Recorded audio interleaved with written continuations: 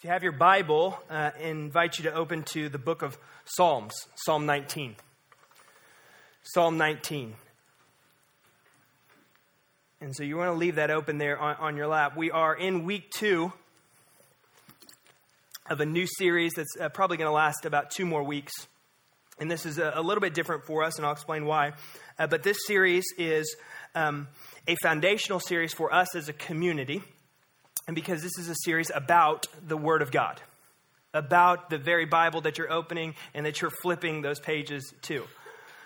Because week after week, and in fact, we just finished a series on the book of Acts. It was 50 some odd weeks. Took us quite a while to preach through the book of Acts, and that's normally what we do here. And so typically what I do is I get up here and I say something like, we're going through the book of Acts here at the Park Church. This is what we do. We preach through books of the Bible. And when I say that, there is a pretty big assumption that I make about us or about the hearers. And there's a pretty big assumption that we make when we teach the way that we do. And the assumption is this, is that you and I, we trust the words of the Bible. We trust the scriptures, as Sam unpacked last week, as the authority, right? Why do we invest 50 plus weeks in preaching through 28 chapters of a book? Or in Matthew, when we preach through Matthew, 2.5 years preaching through the Gospel of Matthew? The reason we do that and teach that way is because we believe that the written Word of God is literally the Word of God. That it is what it says it is, that it's alive and it's active, that it is moving, that it's God's revelation of Himself and His story to all mankind. Those are big words. Some of you who've went through Covenant Partnership, there's 20 people going through Covenant Partnership right now down at TPC Commons. The first thing that our elders are walking them through, that's our membership class, the first line on the partnership covenant one to another is this, that we trust that the Bible is the final arbiter on all issues. Big statement, right? Yeah, pretty big statement. And the reason we believe that it's the final arbiter on all issues, not just some issues, right? Not just 97.8% of issues, but on all issues, is because it's God's Word. It is God's revelation to us. Well, we wanted to spend a little time talking about God's Word. Not just make those assumptions, not just go, well, you believe this, right? Like, we believe this as a community and all just nod our heads. But set firm that foundation. Set firm the foundation that we are a community of people under the Word. And Sam last week talked a lot about authority. Authority, right? And listen, he said we all have issues with authority. We don't all have issues with authority, right? Wait a minute. Yeah, we do.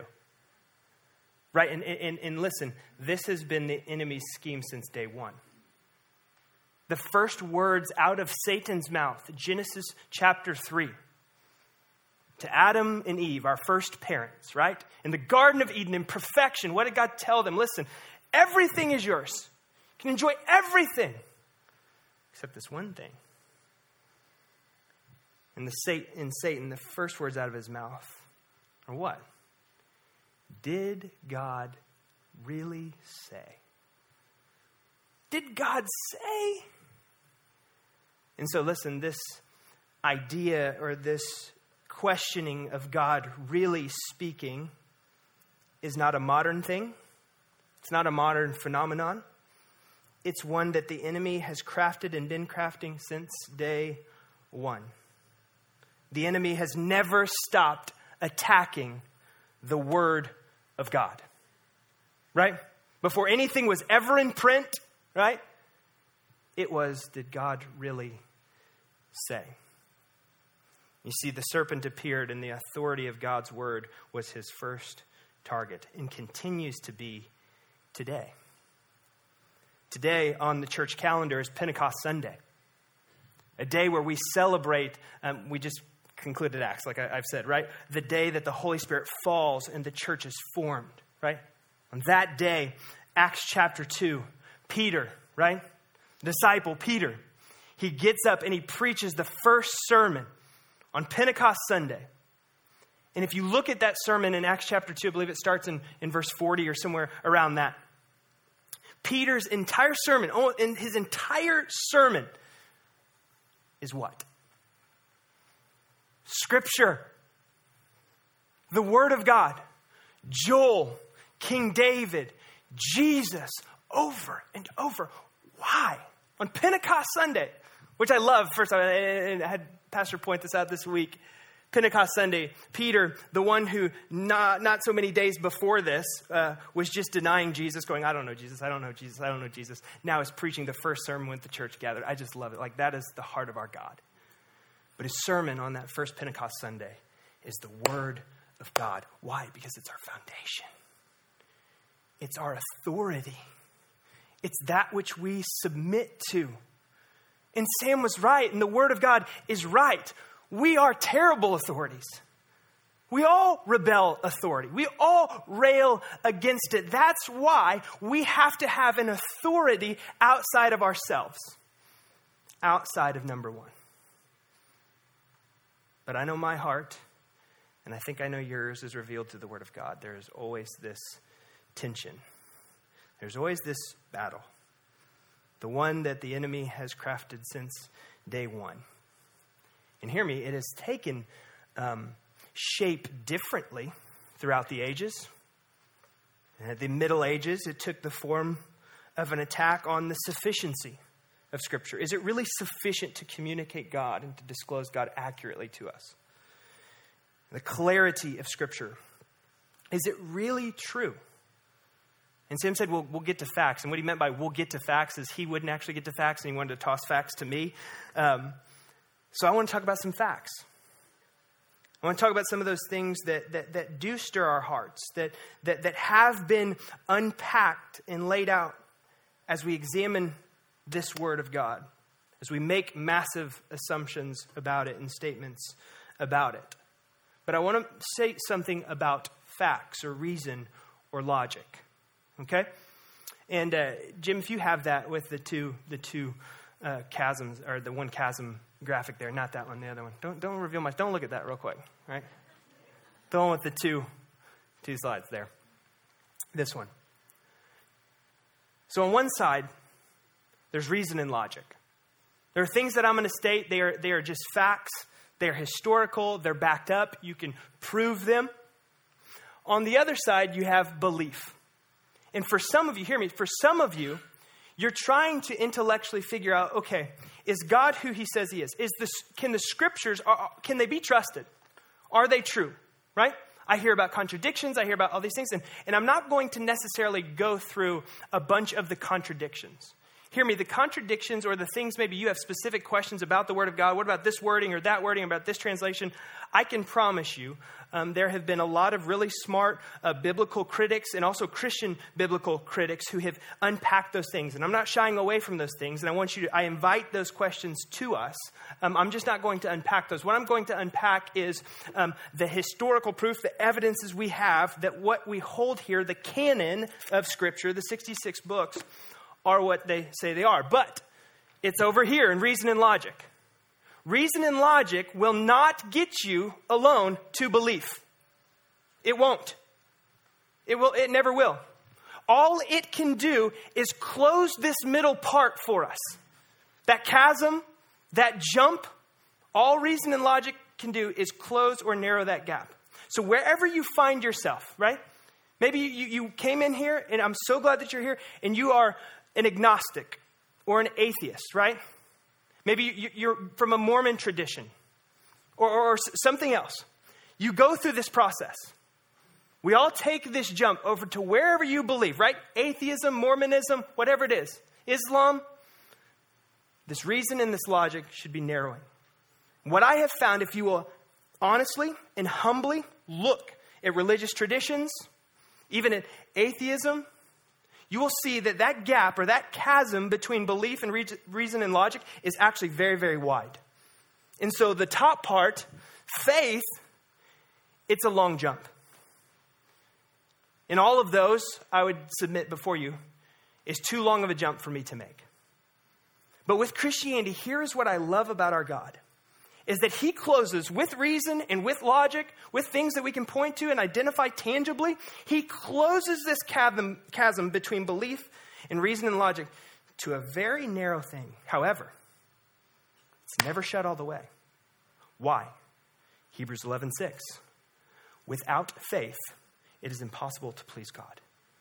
And faith, we know from the scriptures, is a gift given by God. So I will lay out all these facts. I will share some of these facts with you, but it will not be enough to convince you. It will not convince you. The Spirit of God quickening your mind, quickening your heart, giving you faith is what will make you jump to trusting and believing in Christ.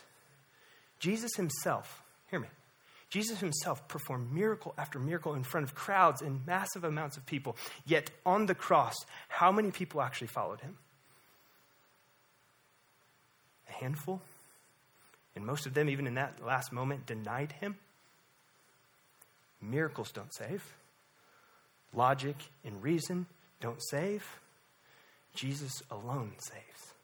And faith given to us, many of you who God has given you that gift of faith. And so this sermon really, yes, if you're a skeptic and you're here, I invite you into that, into this space. But really it's for those of you who have just grown complacent. Complacent to the Word of God. Complacent to what the scriptures really are to this church and to our life as believers. And I hope to kind of fan that flame. And students, much of this might sound familiar because that's what you walked through on Wednesday night, in fact, as well. And I'm encouraged by the cohesiveness. But let me lay out some of these facts that Sam obligated me to. Just kidding. He's not here, so I can give him a really hard time.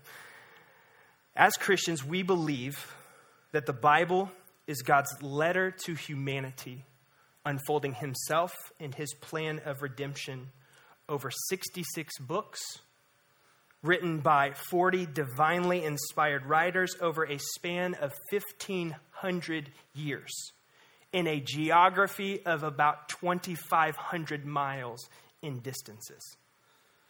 40 authors, 1,500 years, 2,500 miles of distance between them. Writers like kings and fishermen. We believe that the Bible is the divinely inspired by God, authoritative for all life, without error or omission, infallible in all its composition.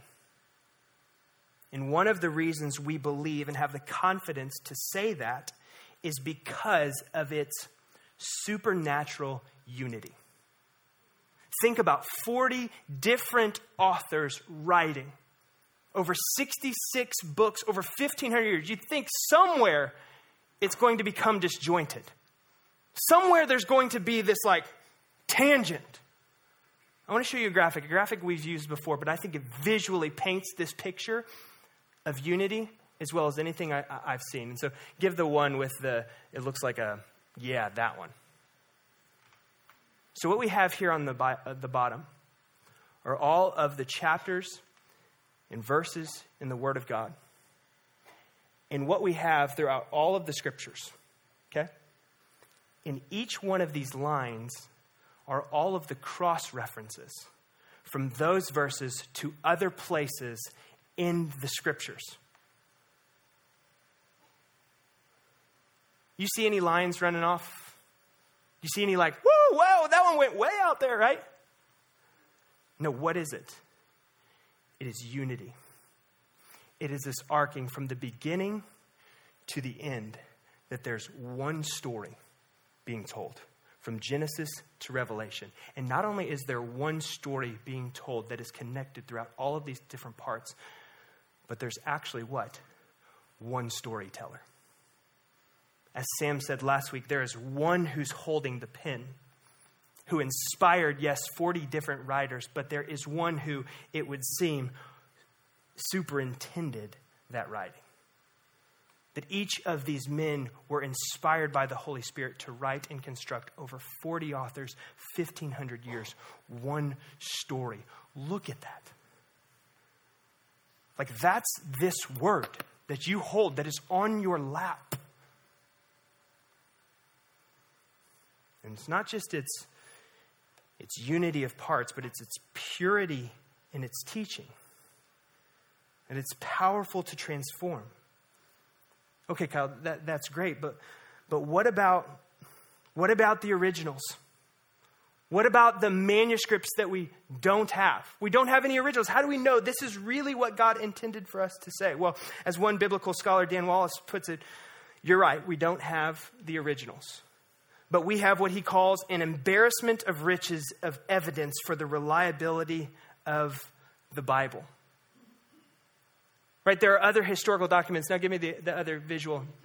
That one. On the years and the amount of manuscripts and the writings that we have that attest to the validity of the reliability of the scriptures that we hold, right? These are the other historical documents, most of which, I would say, are not really questioned. They're not really questioned, but you can look at them. And the closest one here, right? Homer's Iliad, with 643. With the New Testament, right? We have 24,000 existing copies. Right? So this is meant to show you just these little yellow dots. Like that's the number of existing copies.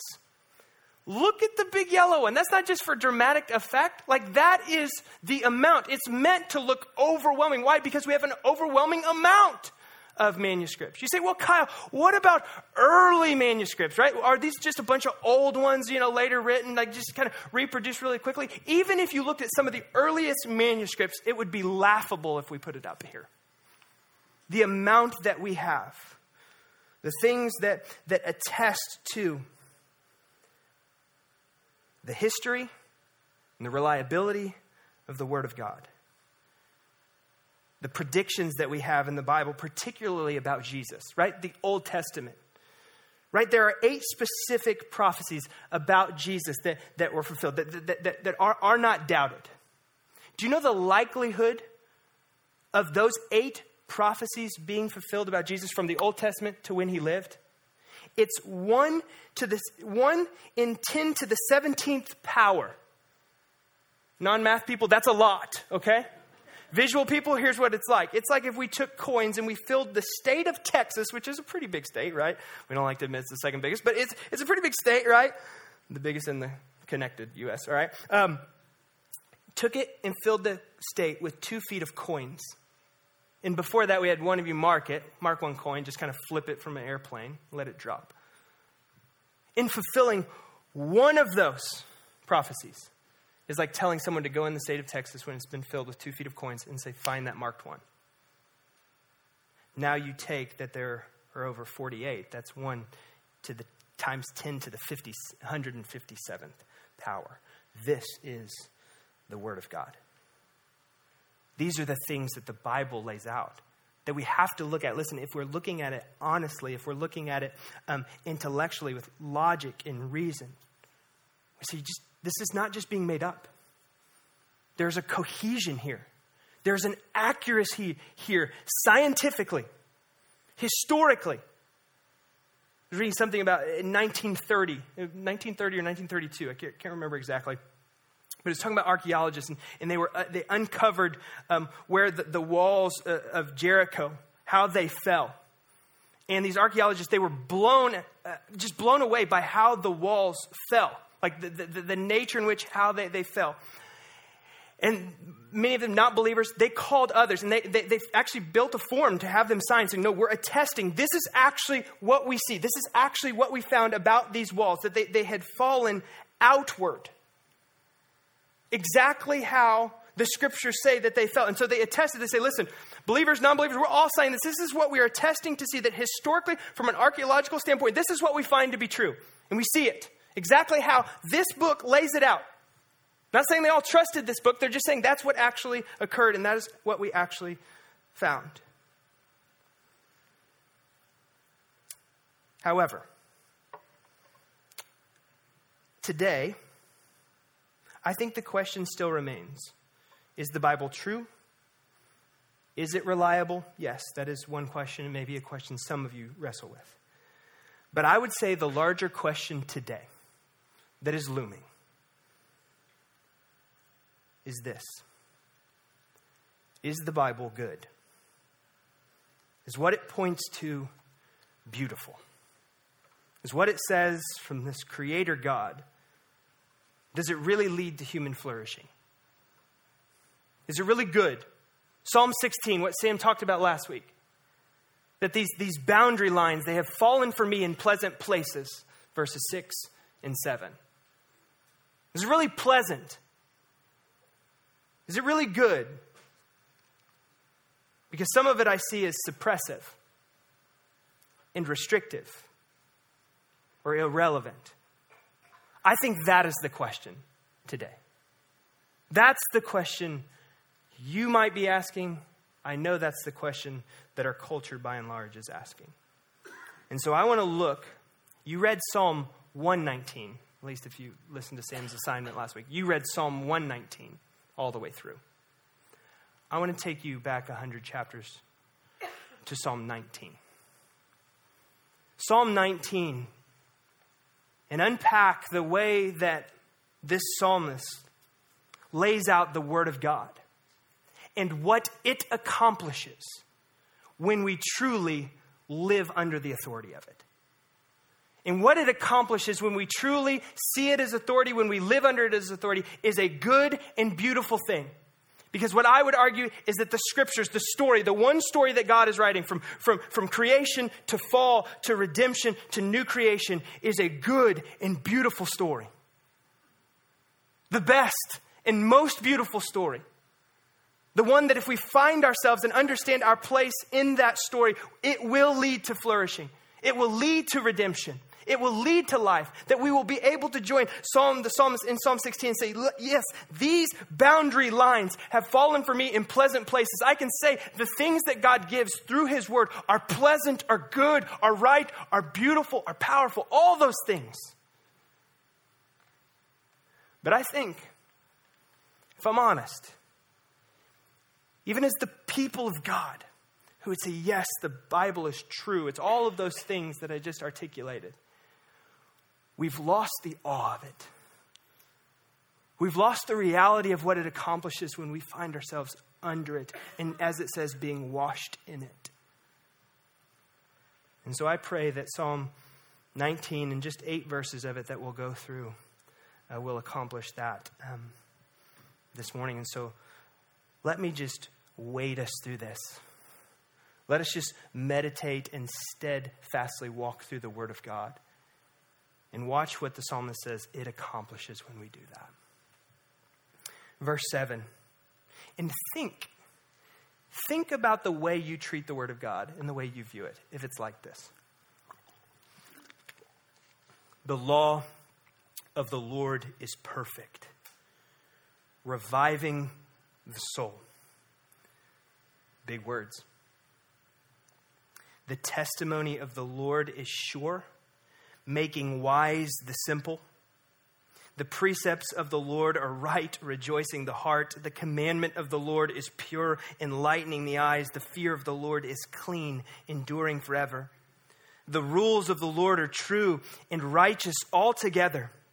More to be desired are they than gold, even much fine gold, sweeter also than honey, and drippings of the honeycomb. Moreover, by them is your servant warned, and in keeping them there is great reward. Who can discern his errors? Declare me innocent from hidden faults. Keep back your servant also from presumptuous sins. Let them not have dominion over me.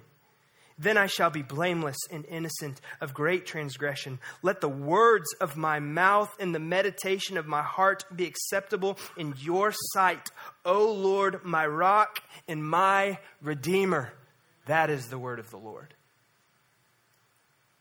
What did he just say? Well, I think he said several things. But the first thing he said, look at it in verse 7. That the law of the Lord is perfect, reviving the soul. That what the word accomplishes as we submit to it, as we are a community under it, it revives us. It literally gives us life. What else has the power to do that? Nothing. nothing outside of the living God himself.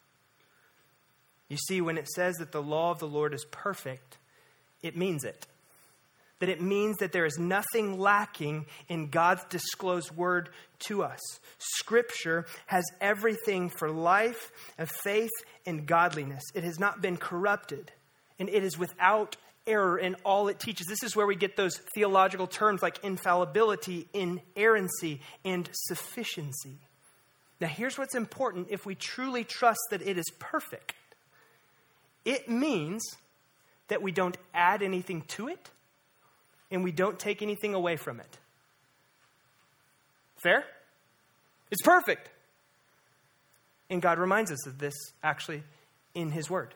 Deuteronomy 4, verse 2. Right? I think we have it. You shall not add to the word that I command you, nor take from it. Right? Deuteronomy 12 says the same thing. Revelation 22. Why? Because it's coming back to this point that Psalm 19 is making. It's perfect. So my wife makes amazing chocolate chip cookies. Amazing. If you've ever had them, you're like nodding your head.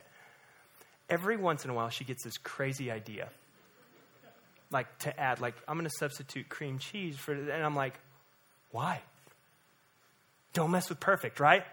I'm going to substitute this. I'm going to cut the butter in half. I'm going to double the butter. Don't do anything to them, right? They're just right. Now, that's a very trite example for this, but the point is made. This word, we are not to add anything to it or take anything away from it. Kyle, I would never do that.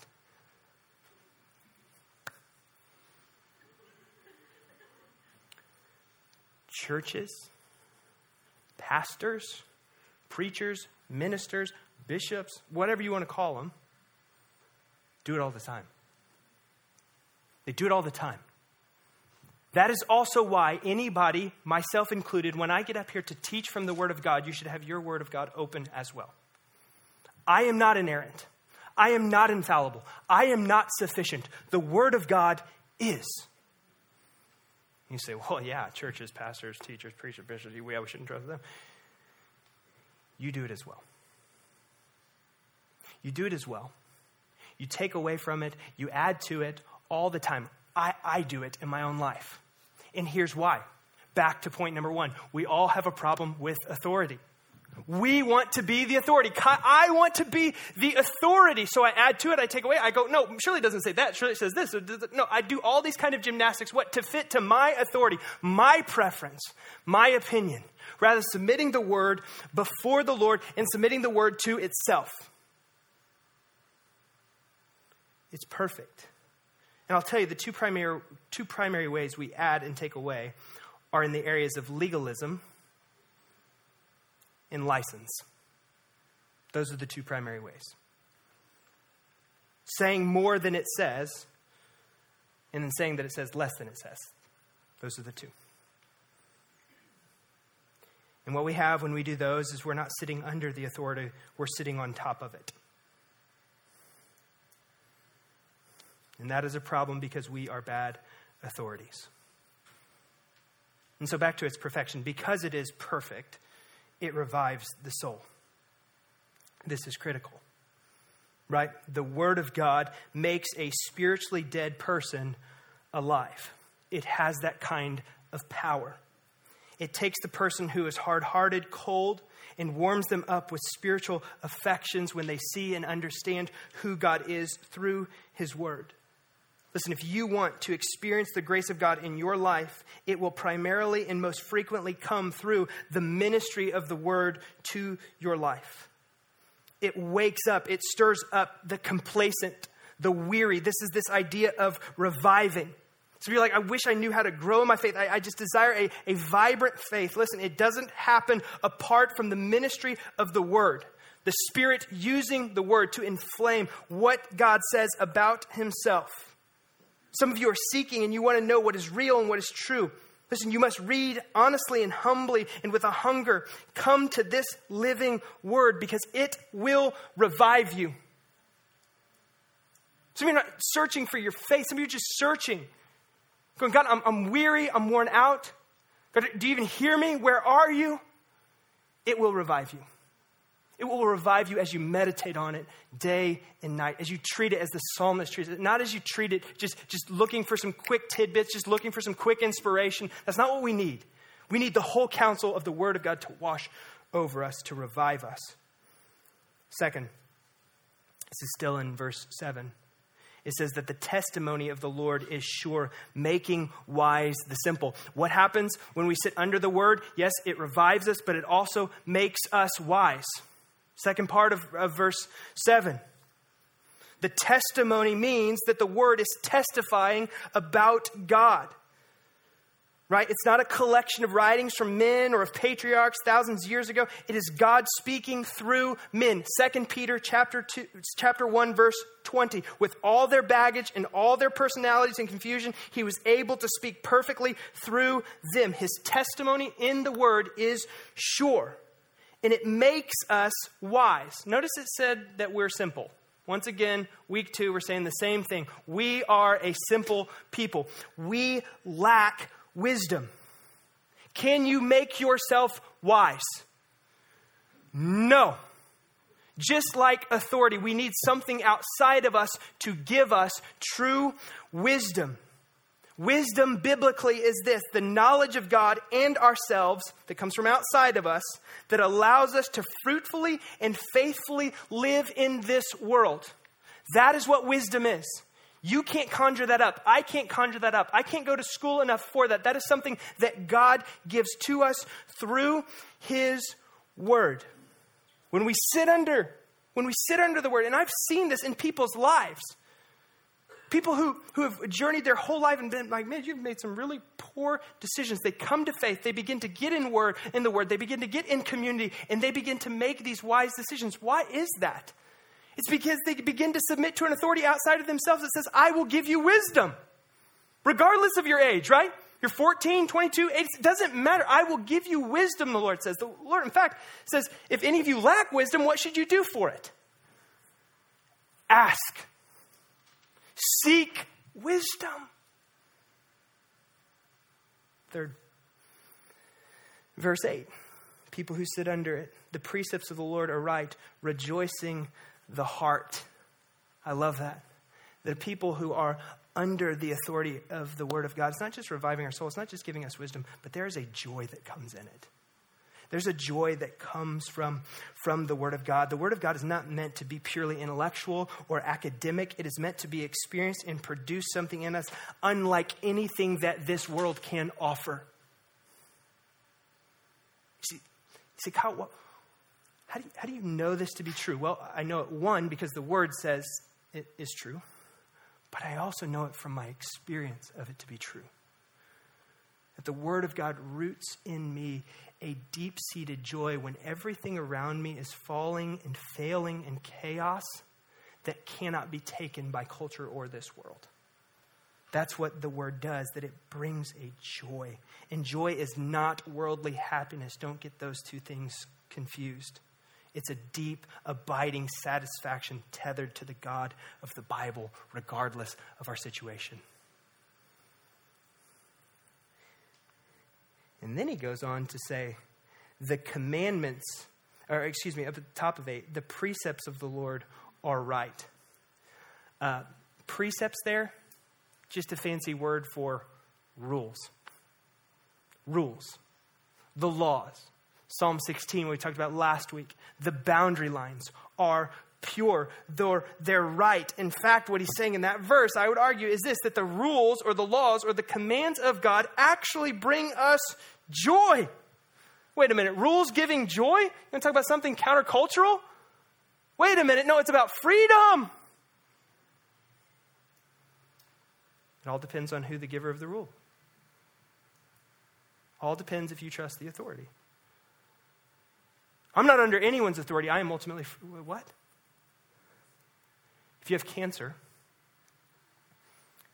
and you are under the care of the world's best oncologist, I don't think you're going, I'm not going to be under your authority. You see, when we know the heart of God, that He is good, that He is gracious, that what He is leading to and writing in His story, in His new creation, making all things new, we gladly submit to that authority. We gladly know that that's where joy is found. That's where life is found. And in his rules, in his precepts, in these boundary lines that he draws, right? We know it'll be pleasant because the authority is good. See, if you have issues with the boundary lines or the precepts of the Word of God, it's not that you have issue with the lines. You have issue with the giver or the drawer of those lines. Go far enough in the argument, okay? Verse 8 tells us also that the Scripture not only brings joy, but it enlightens our eyes. That the commands and laws of God are not like man's laws. They are perfect and true and for the glory of God and for our good. And his word enlightens us to be able to see the knowledge of who God is and who we are, so we can know, so we don't have to go through this life, like many of you who are going through this life, just guessing at the massive questions in life, hoping that you swing and connect. But there are answers to those questions. There are answers found in the Word of God as God lays it out to what's wrong with this place, right? Where are we headed? How do we know the purpose? What am I called to? The Word enlightens our eyes to those great realities. Fifth, verse 9. The fear of the Lord is clean, meaning perfect, right, whole, enduring forever. The rules of the Lord are true and righteous altogether. Did you get that? How long do they go on? How long does the word of God go on? Forever. Right? And this isn't the only place that says it. 1 Peter 1:25. That the word will stand forever, it says. The word endures forever, right? We've sang old songs about the word enduring forever. This is what God says, that it stays with us. It is not temporary. It's not here today and gone tomorrow. It's not changing. Our culture, the world that we live in, is always changing. We're in Texas. They tear down new things to put newer things up, okay, right? It blows me away being here. Change around us. We age. We change years. Our kids change schools. They change grades. The Word of God is consistent always. It stays the same. So what? Well, that gives us confidence. At least as we approach the Scriptures, we know that God is not like us. He's not telling a story that is like, okay, we need to edit here. We need a revision here. No, he has written the story. He's contained it in the book. He's continuing to write his story through us, of that unchanging story of his love and his redemption for humanity. You see, there's a sense of security that I can trust the Word of God because it speaks the same truth in different cultures and different ages to every person. Some of my favorite preachers to listen to are ones that have many years passed on. But it's amazing listening to their teaching. Outside of a few of their odd examples in their language, it could be for today. That's why this book is so relevant for all of us in all ages. John Stott, a great teacher and scholar, said this. He says, the modern world detests authority, which we've proven, but worships relevance. Our Christian conviction is that the Bible has both authority and relevance, and that the secret of both is Jesus Christ. The secret of both authority and relevance is Jesus Christ, the Word made flesh. Right? It's why we can, and pull up 2 Timothy for me. It's why we can see scriptures like this. Do we have it? For the time is coming when people will not endure sound teaching, but having itching ears, they will accumulate for themselves teachers to suit their own passions and will turn away from listening to the truth and wander off into myths. Leave that up. How many of you say, very relevant? Yeah. It's always been relevant. It's always been relevant because the heart of man has always been consistent. One to wonder, prone to be its own authority. All of those things, it's consistent. And somebody say, well, what about, like you can get specific in how it's consistent. Yes, but it's always been consistent. It's always been true. Why? Because that's what God's word is. It's sufficient. It is true and will always be true. You see, culture changes and the world changes. And hear me, when we stand as a people and as a church under the authority of God's word, seeing these things, operating in these things, these boundary lines, if you will, we will look strange in the best of ways. We'll look strange, we will look different, we will look counter. But my fear is we've not just looked strange or counter, we have looked and been wrongfully offensive. Right where our doctrine is right. Our theology is sound.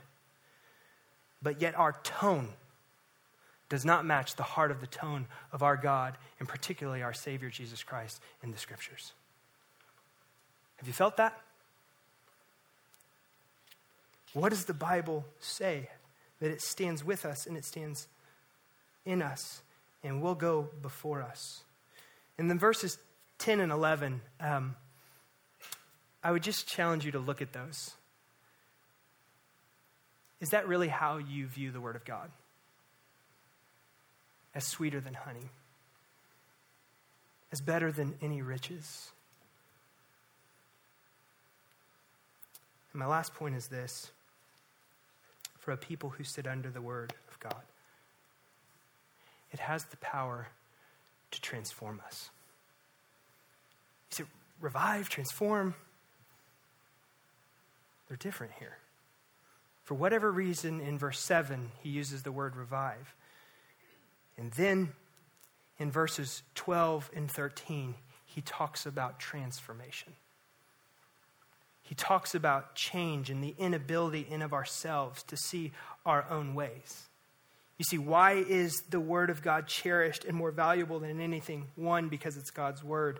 But two, also because it has the power to change and move us from sinners and offenders and transgressors to sons and daughters. But not just individually. It has the power to change and transform whole societies and communities. God has provided a beautiful, powerful sweetness in the Word of God that is to be prized and treasured more than anything you can lay your hands on. That the Word of God, when we submit to it as authority, exposes our sin, corrects us, convicts us, shapes us. And verse 12 says we can't discern that in of ourselves. And the psalmist knows that if he's going to be free from the tyranny of sin and walk in God's way, there's only one way. That's through the power of the Holy Spirit, submitting to the Word, being under the Word. And then verse 14 should be the desire of every Christian in this room. That the words of our mouths and the meditation of our hearts be acceptable in your sight, O Lord, my rock and my Redeemer. You see that radical reorientation both individually and corporately. When that becomes our desire, when we find ourselves as a people under the Word of God in community, begins to take place differently than any sermon inspiration, and sermons are biblical, any other book inspiration or song inspiration or conference inspiration or podcast. It literally transforms us from the inside out. Like I prayed to start even this talk, like you and I don't need any more temporal inspiration. We don't have the power to change ourselves. There is no growing, no knowing, no strength, no killing sin, no healing your marriage apart from the ministry of the Word taking place in your life. And our prayer from day one has been this for us as a community. This is where I'll end. Is that we want our Bibles in our hands. And I don't just mean us carrying them around, but I mean open. The Holy Spirit in our hearts. Other Christians in your life.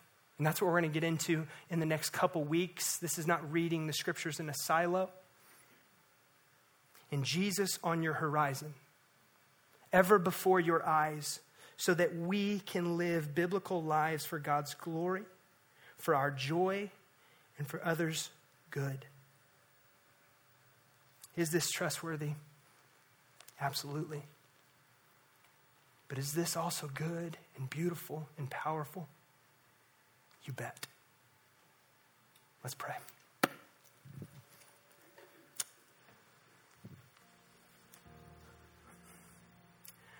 Father, it almost seems trite to say thank you for your word.